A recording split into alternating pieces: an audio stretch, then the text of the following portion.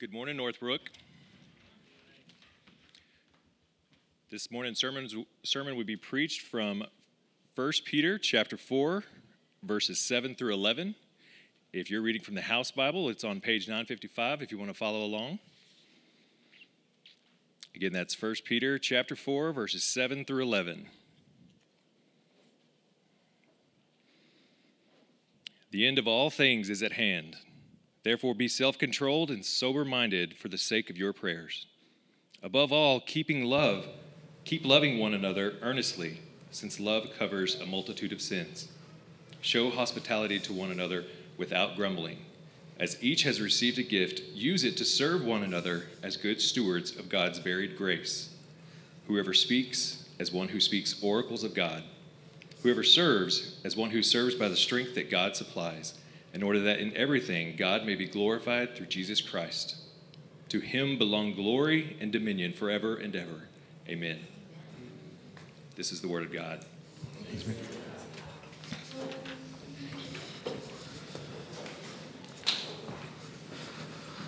All right. Well, as always, it's good to be with you. I'm Jake Ledette, one of the pastors here, and we're just continuing on in 1 Peter. So I was listening to this interview this week between Stephen Colbert and Bono. And anybody else see it? Nope? Good. I like to be all alone sometimes. One of the things that I didn't know about Bono is he actually lost his mom when he was 14. Many of you probably knew that. You're U2 fans, but I didn't know that at all. And one of the things that he said from that is that loss actually is one of the things that kind of opened his heart to music and really helped music fill some of that void. And not just music, but obviously in his case, performing. He talked about it in particular that he needed the audience.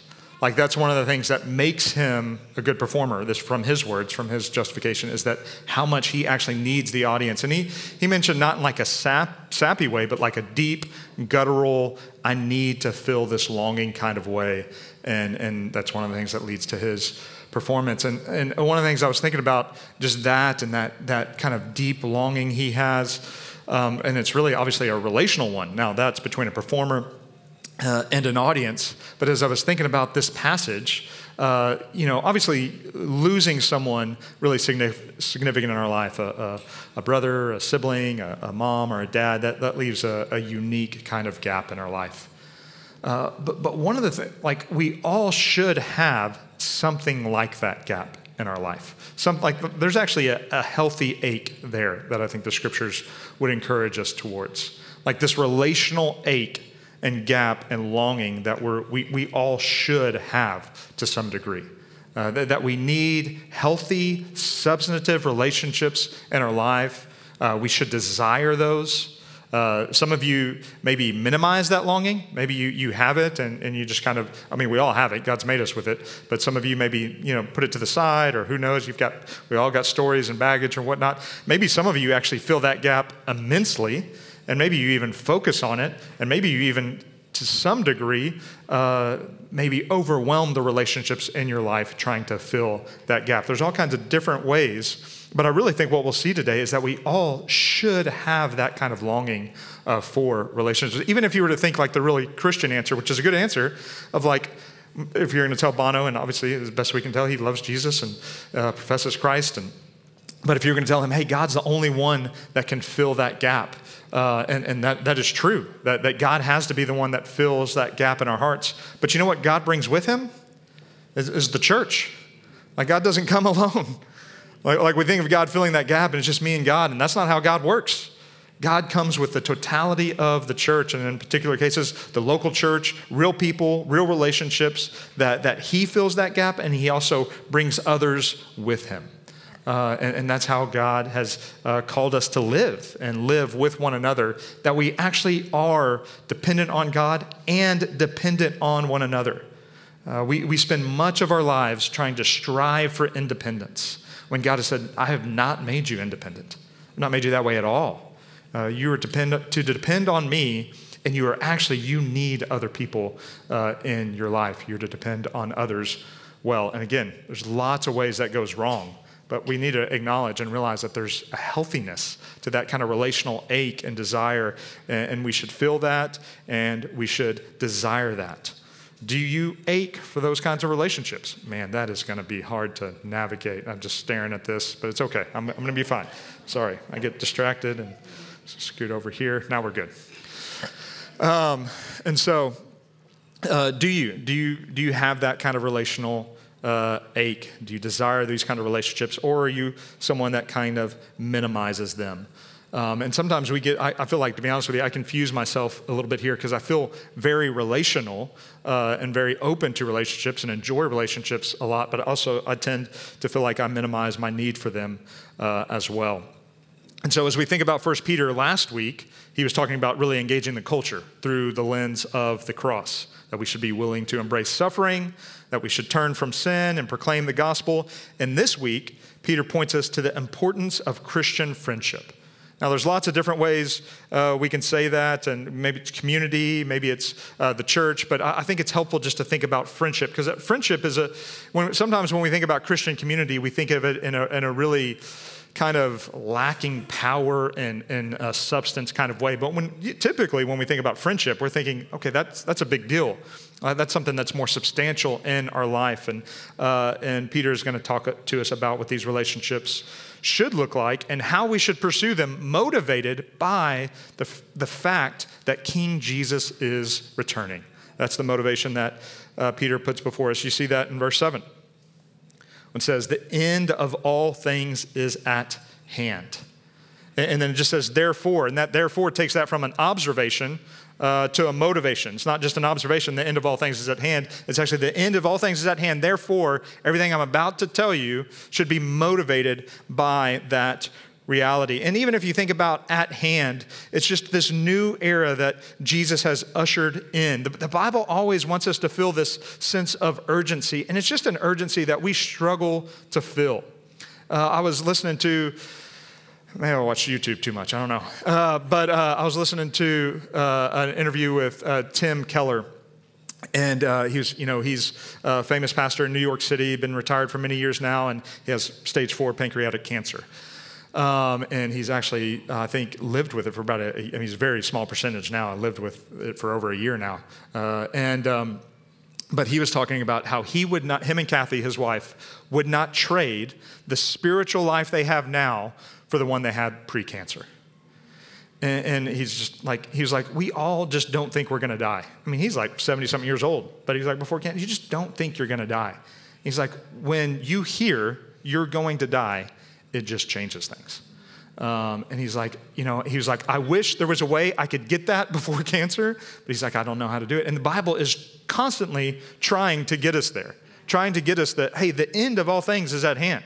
And it's not like, oh, the apostle's wrong, like it's been 2,000 years and it wasn't really at hand. It's like, no, it's just this new era where, Jesus came and ushered in this new time where now we're just awaiting for him to return again.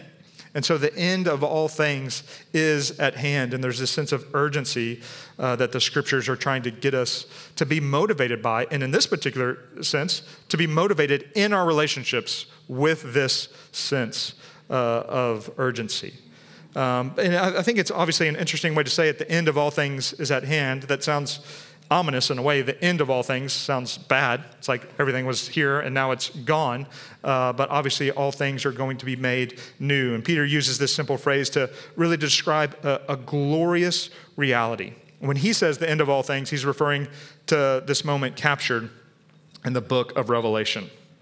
Listen to this, Revelation 19, 11 through 16. So again, last week we focused on Jesus suffering on the cross. Here we're focusing on this reality. Verse 11, then I saw heaven opened, and behold, a white horse. The one sitting on it is called Faithful and True, and in righteousness he judges and makes war. His eyes are like a flame of fire, and on his head are many diadems, and he has a name written that no one knows but himself. He's clothed in a robe dipped in blood, and the name by which he is called is the Word of God. And the armies of heaven, arrayed in fine linen, white and pure, were following him on white horses. From his mouth comes a sharp sword with which to strike down the nations, and he will rule them with a rod of iron. He will tread the winepress of the fury of the wrath of God the Almighty. And on his robe and on his thigh he has a name written, King of Kings, and Lord of Lords. So Peter is calling us to look forward. As the Christian, we should always be looking back to the cross and looking forward to the return of Jesus so that our decisions today would be impacted by those realities. The scriptures are always calling us to those things, to look back, to look forward as we interact with each other, ourselves, with God today. And so because the end of all things is at hand, he's going to tell us these 4 things that we should pursue as we interact in relationships. It's kind of these just 4 exhortations that he gives us in light of Jesus' return. We are to pray, we are to love, we are to welcome, and we are to serve.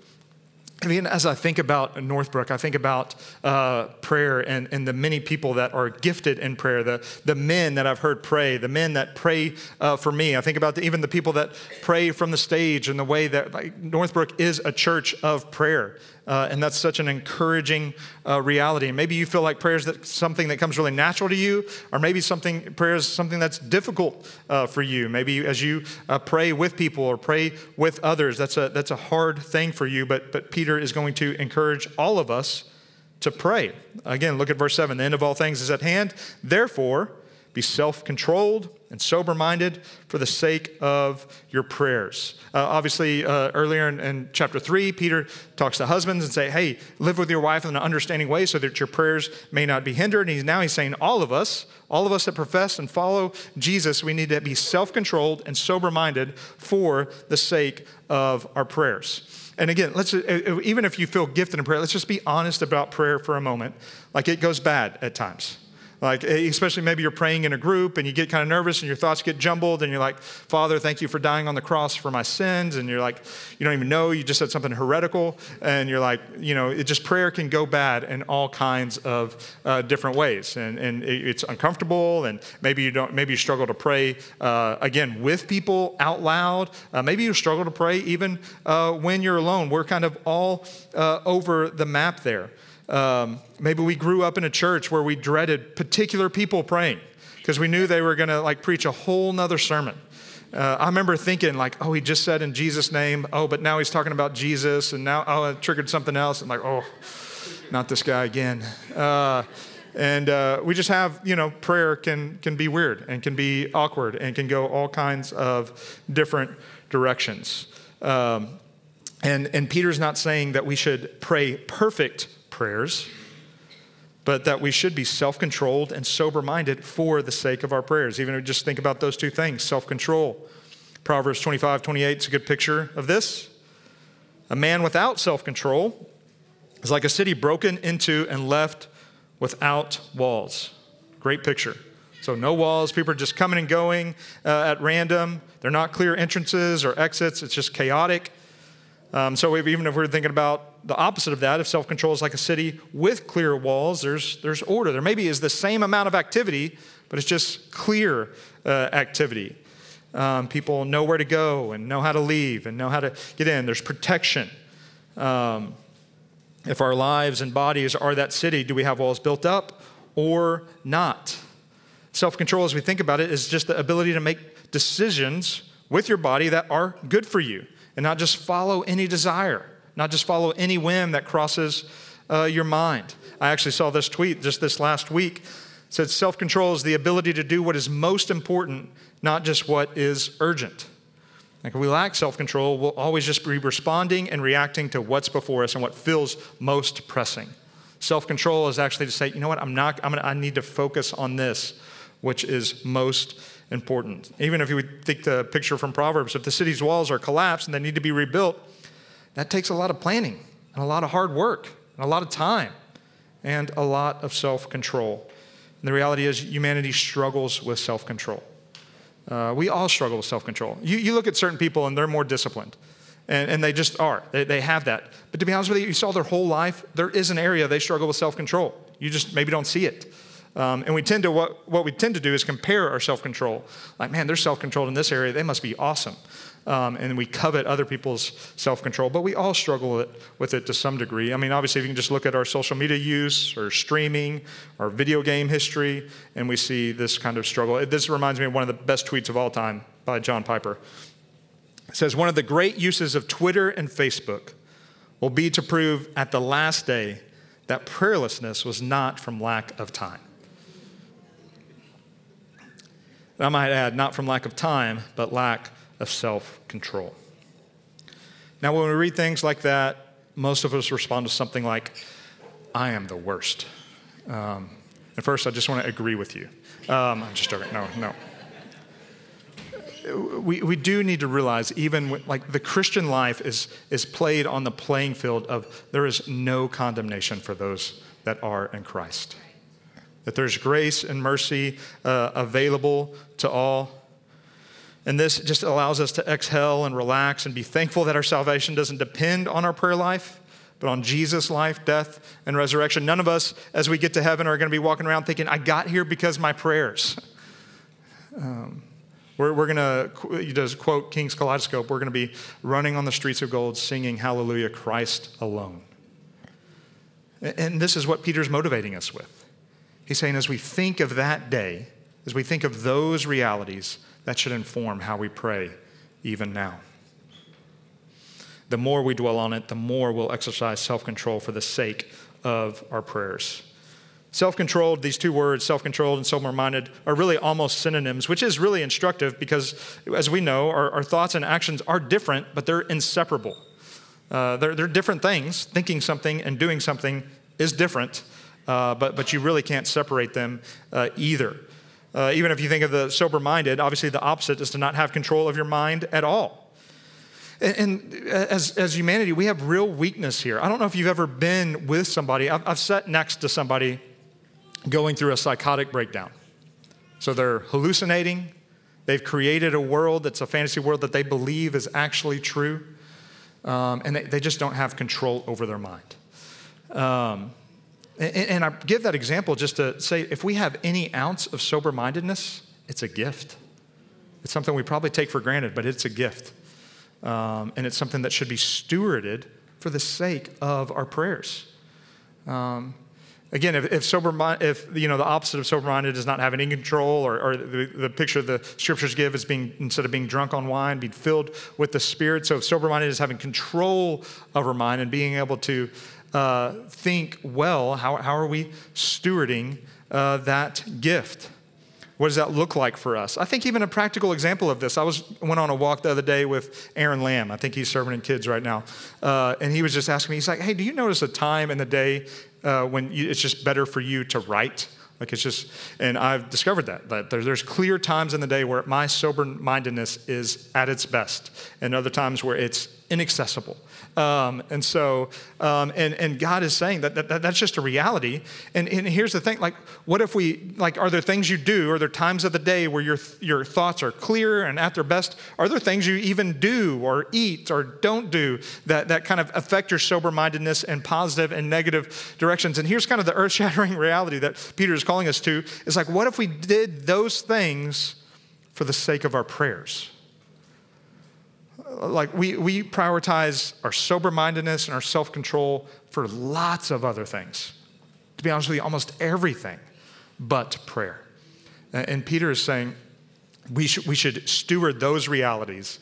Any bit of self-control we have, any bit of clear-mindedness and sober-mindedness that we have for the sake of praying. That's instructive and exposing. And I think quite counterintuitive for most of us.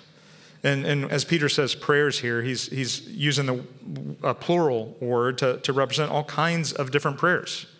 How we pray when we're alone, how we pray when we're with good friends, how we pray when we're in our community group or in large crowds, planned, pre-written prayers, spontaneous prayers. These are all the kinds of prayers that we should consider. What does it look like to be self-controlled and sober-minded for the sake of these prayers? And I think also, one of the things Peter's calling us to, like obviously there's going to be specific times in his day and our day where we come together in prayer, but also that we would just be a people of prayer wherever we are. whatever we're doing. And again, that's not alone with God on our knees praying at all times. That's not what prayer always looks like. But that's just being people of prayer wherever we go. And so I do want to lay before you just two opportunities literally for you to step into to be self-controlled and sober-minded for the sake of your prayers. One, we did the first pre-service prayer this morning. And so at 9:30, I don't know, there was a handful, 15, 20 of us, volunteers and people that come up just to pray together as a church. As we gather for God's people, we're praying for you, praying for the people that are coming in, praying for what God's going to do in the midst of our day. So we just pray for 10 minutes from 9:30 to 9:40, and we just gather together and pray. And that is open to any and all if you want to come and pray for us or pray with us. And then February 19th, here's what we're going to do on the next night of prayer. We're just going to get together and we are going to ask God to teach us to pray. So when we come together on the 19th, we're going to ask God to teach us to pray. We're going to eat some food first. We're going to hang out. We're going to see each other, which is always a good time. And then the agenda for that night is to come together and ask God to teach us to pray. God, would you teach us to pray as if you really exist? Would you teach us to pray as if you're really here and present with us? God, would you do that kind of work in our midst? And then as we do that, as we ask him to teach us to pray, then we'll transition to just praying and asking God for the desires of our heart and what's going on. And so those are just two clear opportunities. Obviously, we want to be, like when we do events, we don't just do events to have people show up. We do them because we want to be about what God is about. And so those are just two clear opportunities for you to come together as a church, for us to come together and to pray. So we pray and we love. And admittedly, I'm just give you a fair warning, I'm going to spend most of the time on these first two. You're probably like looking at your watch like, man, he's going so, like we got 2 more points to get to and we should be done by now. Anyways, there's only like 2 of you that were thinking that. Everybody else is so locked in. So we pray and we love. Look at verse 8. Above all, keep loving one another earnestly, since love covers a multitude of sins. And I just want to brag on Northbrook. Again, even as we think about this, Northbrook, we are a praying church, and obviously I want us to grow in that. Northbrook, you love each other. You are a very loving church, and it's a joy as one of your pastors to receive love from you. That it's just been a blessing over the last few years, but also as a pastor, getting to see by God's grace the way that you love one another is humbling, it's encouraging, it's inspiring, and so even as you hear things that might be corrective, I hope that you're also encouraged. That the love that God has grown in our midst. In this verse, obviously, it gives this priority to love. It says, above all. Above all, love. That's a really strong statement. Above all. That means there's nothing else above it. Like, it is above all. Love. And the scriptures always prioritize love as the foundational principle of our faith. It's not even, Peter can say above all because he's echoing Jesus out of Matthew 22, 36 through 40. The great commandment, teacher, which is the great commandment in the law. And he said to them, you shall love the Lord your God with all your heart, and with all your soul, and with all your mind. This is the great and first commandment. And the second is like it. You shall love your neighbor as yourself. On these 2 commandments depend all the law and the prophets. So Peter, this is what the Bible says all over in the Old Testament and the New Testament. And we know Paul's eloquent, statements of love in 1 Corinthians 13. They're read at weddings, but they should be applied to marriage. But Paul is talking about the church with one another. 1 Corinthians 13, just 1 through 3. If I speak in the tongues of men and of angels, but have not love, I'm a noisy gong or a clanging cymbal. If I have prophetic powers and understand all mysteries and all knowledge and have all faith as to remove mountains, but have not love, I am nothing. If I give away all I have, if I deliver up my body to be burned, but have not love, I gain nothing. And then in verse 13 in 1 Corinthians, so now faith, hope, and love abide, these 3, but the greatest of these is love. So basically, if we are going to do anything, if we are going to focus on only one thing as we interact with each other, it is love. Now, here's the deal. Peter's no dummy, and he probably struggled with this as well, so he actually gives us some helps here. He encourages us into some ways that we should actually love because he knows it's going to be a struggle. He tells us to keep loving, to love earnestly. And then he explains one of the benefits of loving one another is that love covers a multitude of sin. And Peter's exhortations really help us define what the Bible means about love. It's something that we do, and it is something that we feel. Like love, it says keep loving. It's a verb. It's not just love is a noun. Loving is a verb. And so we're supposed to actually do something with our life. We're going to see someone has needs, and out of love, we're actually going to respond to them in a very real way. But then when he says earnestly, this means it's not just making ourselves do this selfless act. There's actually genuine feeling, genuine affection, genuine compassion that goes from us to others. You might do good at acts that display love while staying relationally and emotionally detached. Or you may have affection for others, but it's hard to follow up and follow through and display that love and deeds towards others. And then obviously, who's the perfect model of this? We just look to Jesus, who perfectly fulfilled love with perfect actions and then deep affection. And so sometimes I think when we talk about, hey, love's not just this feeling, it's about doing something. Like, that's true, but love is also a feeling. Love is actually compassion towards us, like we genuinely love this person. And again, we may struggle with that, and sometimes we need to act and pray that the feelings will follow, but we shouldn't ignore that part. Or else we're just going to be busy and bitter about all the things we're doing, but it's going to lack affection. And to be honest with you, people do notice that. But I love how honest Paul Miller in his book is about, he writes this book called Love Walked Among Us. It's incredible. And he talks about how love really is a predicament. He says, what is more difficult to learn than love? How do you love someone when you get no love in return, only withdrawal or ingratitude? How do you love without being trapped or used by the other person? How do you love when you have your own problems?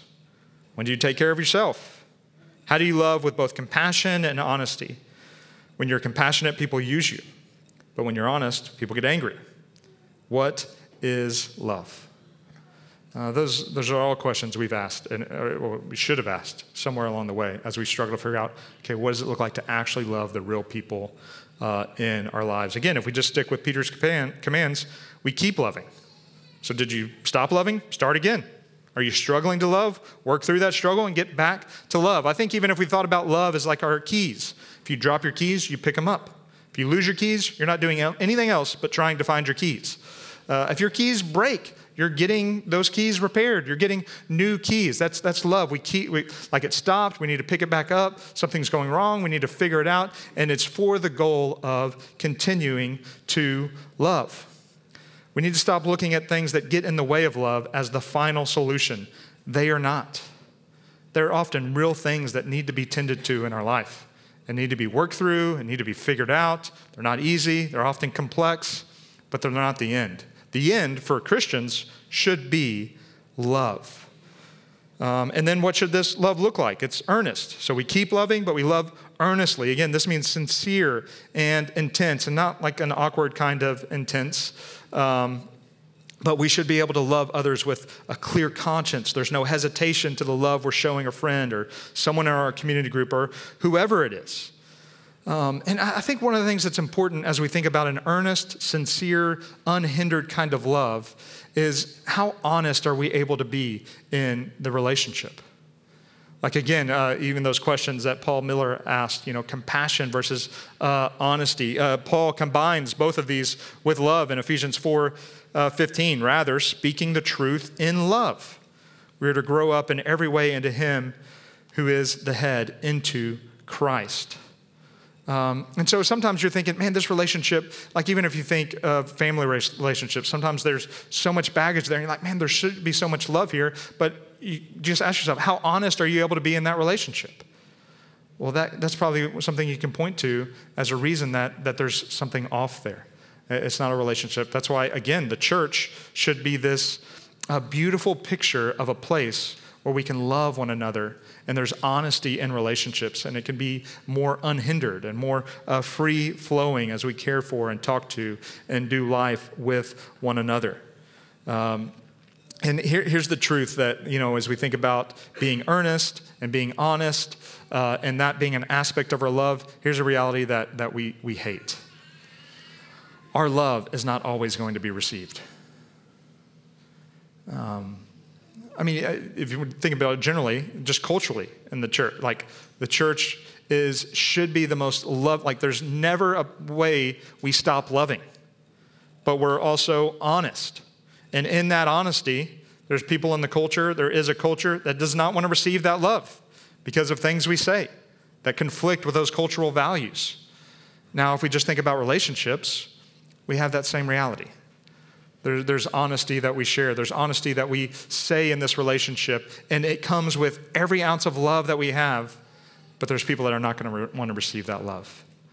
And what happens is when we deny that fact and we don't embrace that reality, but we want the relationship to be as good as it possibly can, then we start to be prone to fear and anxiety and manipulation, and all of a sudden that relationship becomes built on unhealthy realities instead of the love that you can continue to show, whether it's received or not. And here's the reality. This is where most relational tears are shed in our lives, in these kinds of relationships. Where there's this desire to love, there's a deep longing to love, but a love that is not received from others. And again, the church should be the exact opposite picture of that. It's a desire for honesty, not just to share it, but to receive it as well. And so this is what it looks like to love one another earnestly. There's that deep affection that comes with being able to be honest with one another. It's one of the things I talked when we do premarital counseling. I probably have said this before, but their marriages are in different places. But a good goal is that you can live honestly with one another. There's many reasons that at times in marriage, it's a struggle to live honestly with one another. And so whether you're there or not, the goal should be, how do we move towards this kind of place? And again, that's a picture of the church. There's relationships where it might be a struggle to live honestly with one another, but it's a goal. How do we live more honestly with one another? And that should be a goal of loving one another earnestly. And Peter gives us another motivational statement. So we're supposed to be motivated to love because the end of all things is at hand. But he also says we also should love since love covers a multitude of sin.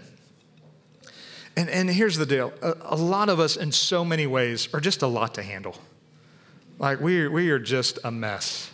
I was reading this verse and I was thinking of Ginger. I was like, man. I was thinking of Randy, who works so close. I was like, y'all should pray for them. Because I can be, a lot to handle. And I have sin. I have sin that I struggle with. I have sin I'm unaware of. I have sin that affects people and impacts people. And here's what I need. I need people's love to cover a multitude of sins. I am in need of that. It's not just a made-up need. I'm not just thinking about it generally. Like it's a very real need. And one of the things, I'm afraid that sometimes we'll even look at this verse, and what first comes to mind is other people's sins that need to be covered. Like, I'm in this relationship, and they need this from me. I need to cover this sin. But guys, we should realize we need this. We are in desperate need for people's love to cover a multitude of sins that are real in our life. And this is a biblical motif that Peter's picking up on. We see there's a few ways that biblically we see sin covered, and it forgives it. Like this is one way that sin's covered. Psalm 32, blessed is the one whose transgression is forgiven, whose sin is covered. Psalm 85, 2, you forgive the iniquity of your people, you covered all their sin. And so it's one of the ways we cover a multitude of sins is we forgive others. We receive forgiveness from others. Obviously, this is talking about God's forgiveness. That's how he covers our sin. And we image him and model him when we do that with one another. The church should be a place where extending and receiving forgiveness is almost ordinary, beautiful and miraculous, but just ordinary and consistent. Because we are all in really great need of that. And then there's another way that love covers sin, is it overlooks sin. Proverbs 19:11, good sense makes one slow to anger, and it is glory to overlook an offense.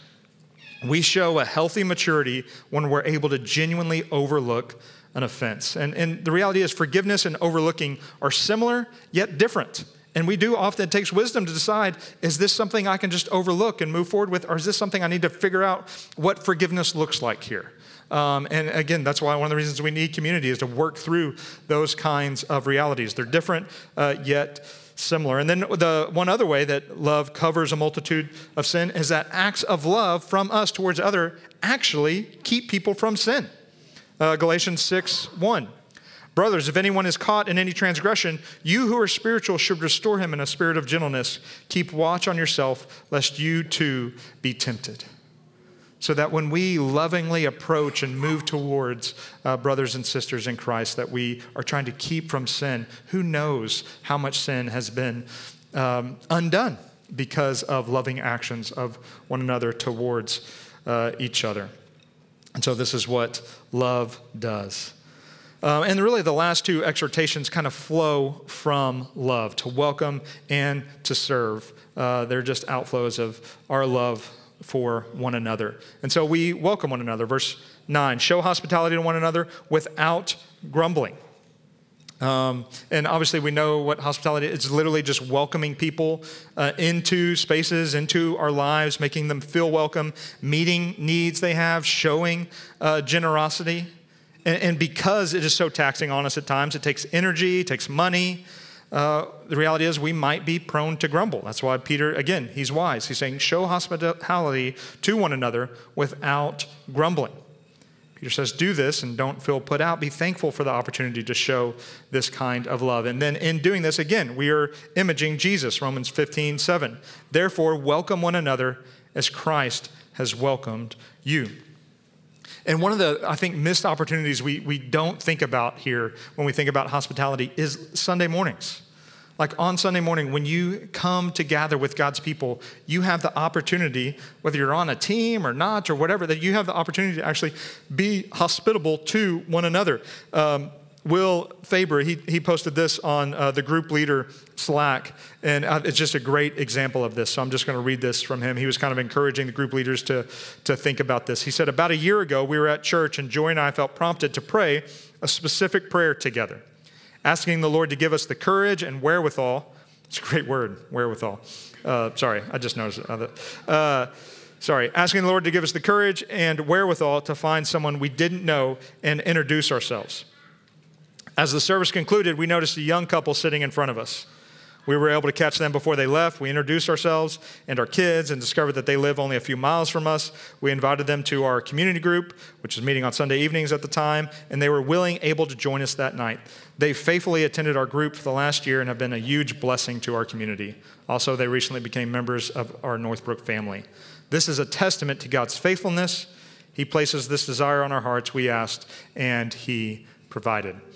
And so, again, that's just like one example. So whether, obviously, people become members at Northbrook or not is not the point. That's a great picture of God's faithfulness. But we get an opportunity as people, as guests, as people we've never seen, as people we've seen lots of times to be hospitable to one another on Sunday morning. And again, love and hospitality, it's just that outward focus.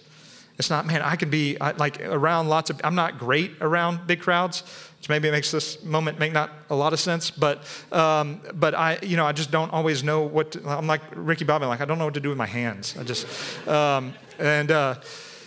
so, sorry, it's not maybe a great show to mention in a sermon, but I just don't know what to do all the time. And so on Sundays, we get that opportunity. We get that opportunity to not, like I get to forget about myself.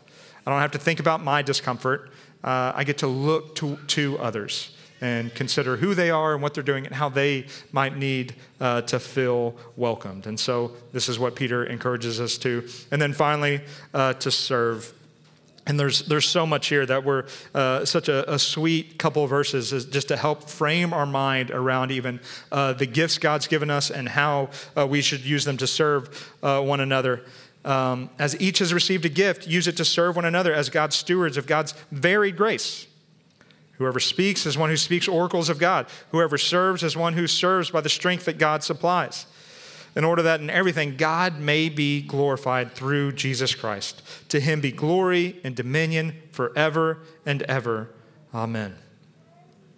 And so Peter covers this spectrum of gifts here when he talks. He's not like, even as we think about when Paul gives those list of gifts, we should never really look at those lists as exhaustive. It's not like Paul is saying, oh, here's every gift God has to give, and then you have this one or that one or whatnot. I mean, there are gifts there that we should consider, but Peter's just covering the whole spectrum. He's like, whether it's what you're speaking, whether it's your thought, your mind, and your words, or whether it's your actions, whether it's how you're serving, whether it's you're putting up chairs or helping break down, or serving kids with your words, or serving kids by breaking up and sitting down over there. Like whatever you do, the whole spectrum of however you can serve, that's what Peter is covering here by these two different examples. And that whenever we're doing any of those, it is with God's strength and for his glory. That when we're serving, it's God working in us and through us. None of us have a natural tendency to serve one another.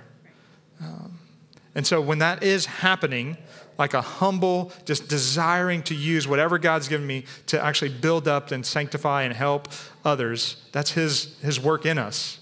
And then we also have a tendency to even do that for our own glory.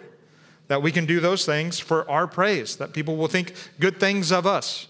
And we should encourage one another and be mindful of that. But that can't be the motivation, or shouldn't be the motivation. It's for God's glory, to make his name renowned. This is what Peter is correcting. And again, if we're thinking about serving one another out of love, then it's actually other-centered, not us-centered. That is what he is encouraging us towards. And so we should use whatever those gifts that God has given us to serve the church, to serve the community, to serve those around you. And sometimes I think we just struggle to accept that you're gifted. Like you have gifts that the church needs. You think it's humble to I'm not really sure. And that's not humble. That's saying God's a liar. Like God's gifted you in particular ways. And you may need to discover that. You may need to figure that out. But you should do that because God has gifted you.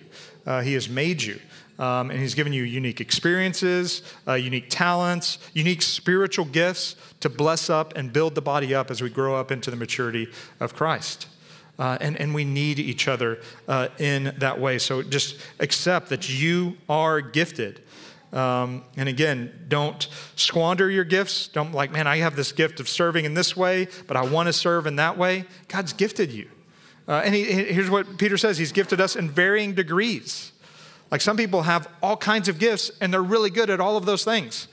And sometimes we like to say, well, they're probably bad at this or something. Like, well, whatever, just celebrate. God's gifted them in all these different ways and praise God for that. I heard, man, I should, okay, well, I started. But this is not bad. It's not like the Ricky Bobby thing. But I heard moms talking one time about this mom that was blogging and had all kinds of kids and doing all kinds of things and making homemade butter and genuinely doing all. And they were like, well, she just maybe she's a gift. Maybe she's doing all this great. We don't have to cut her down just because we feel bad about all these things. Like you don't need to feel bad that you can't make homemade butter, but you can celebrate that God's gifted her in this particular way, and we can celebrate one another's giftings. We don't have to covet them. I've been given one, and they've been given 3 talents. Praise God that there's anything to go around, and we can celebrate one another in these ways. And then even sometimes we feel more gifted, and other people have opportunity. Man, God's sovereign over those things. There's many of you that probably get up here and preach better than I'm preaching right now. For whatever reason, God has called me to this opportunity at this time in this way.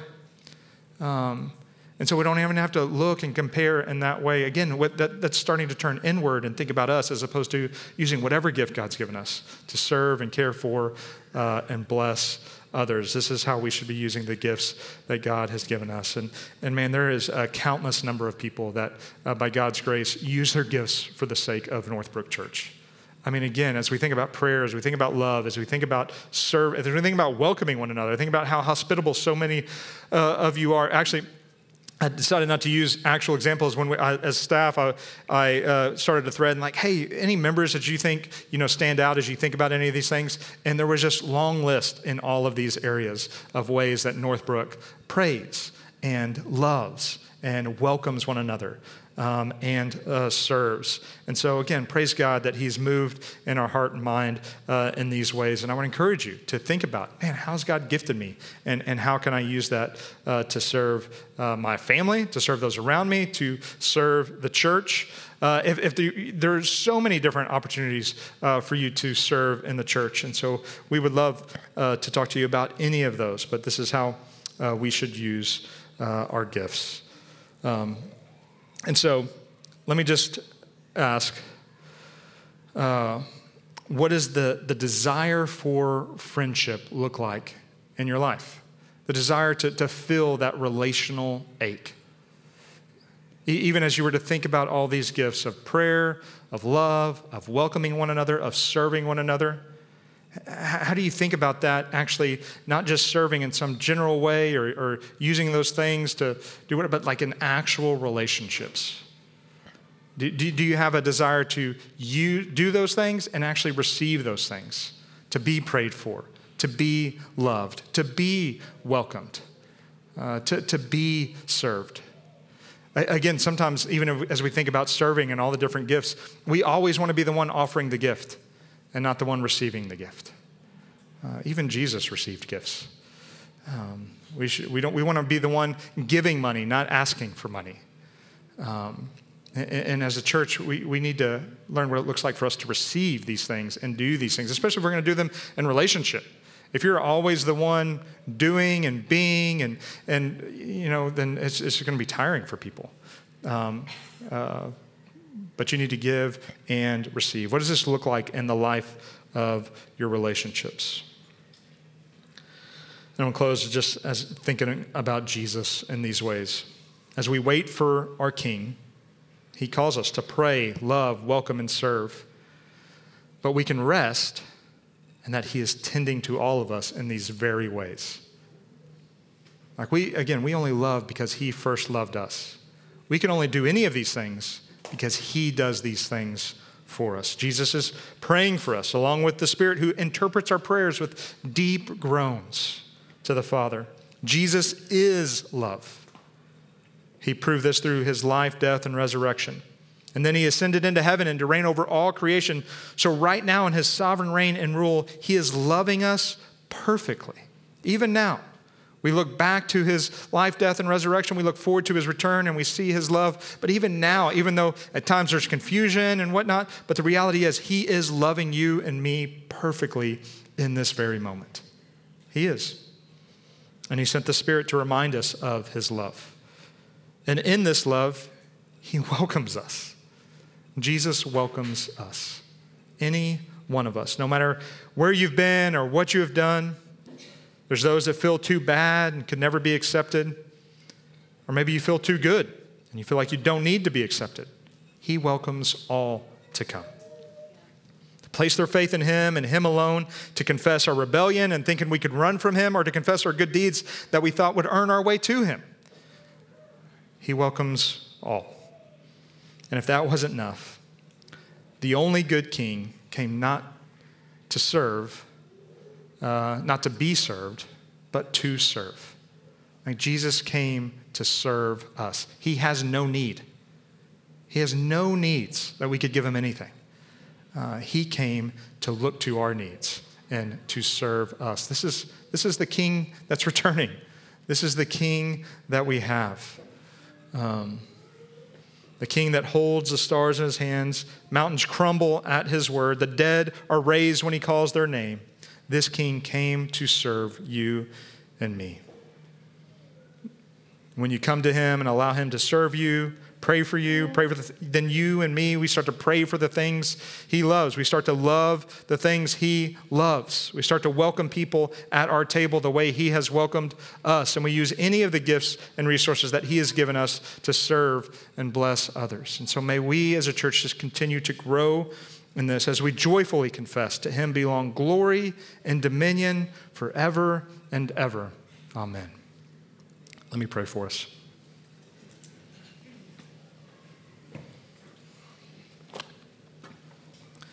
Lord Jesus, how humbling it is that you would serve me.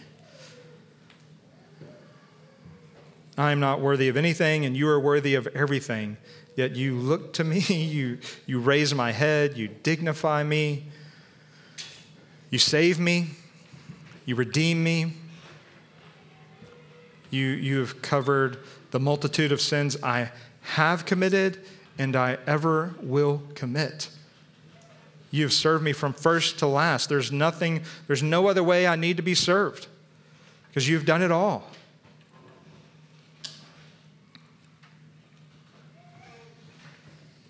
And Lord Jesus, even as I think about how you have served me, such a significant way you have done that is through your people. Such a significant way you serve us as a church is through each other. And I just confess I often neglect that. I often act as if I don't have need or as if you're enough and forget that with you comes the beauty and the mess of your church. And so, Spirit, would you just help us? Would you help us think about this and not just a clean, like, oh, this is exactly how we're supposed to do this kind of way, but in the grittiness that is true of our life, and the awkwardness that is true of relationships, and the baggage that's so present in so many of our relationships, would you actually give us wisdom in what it looks like to have this ache for deep, real, honest, loving relationships, to move towards that, to move towards one another, all to the glory of your beautiful name. Do that in us. In Jesus' name we pray. Amen.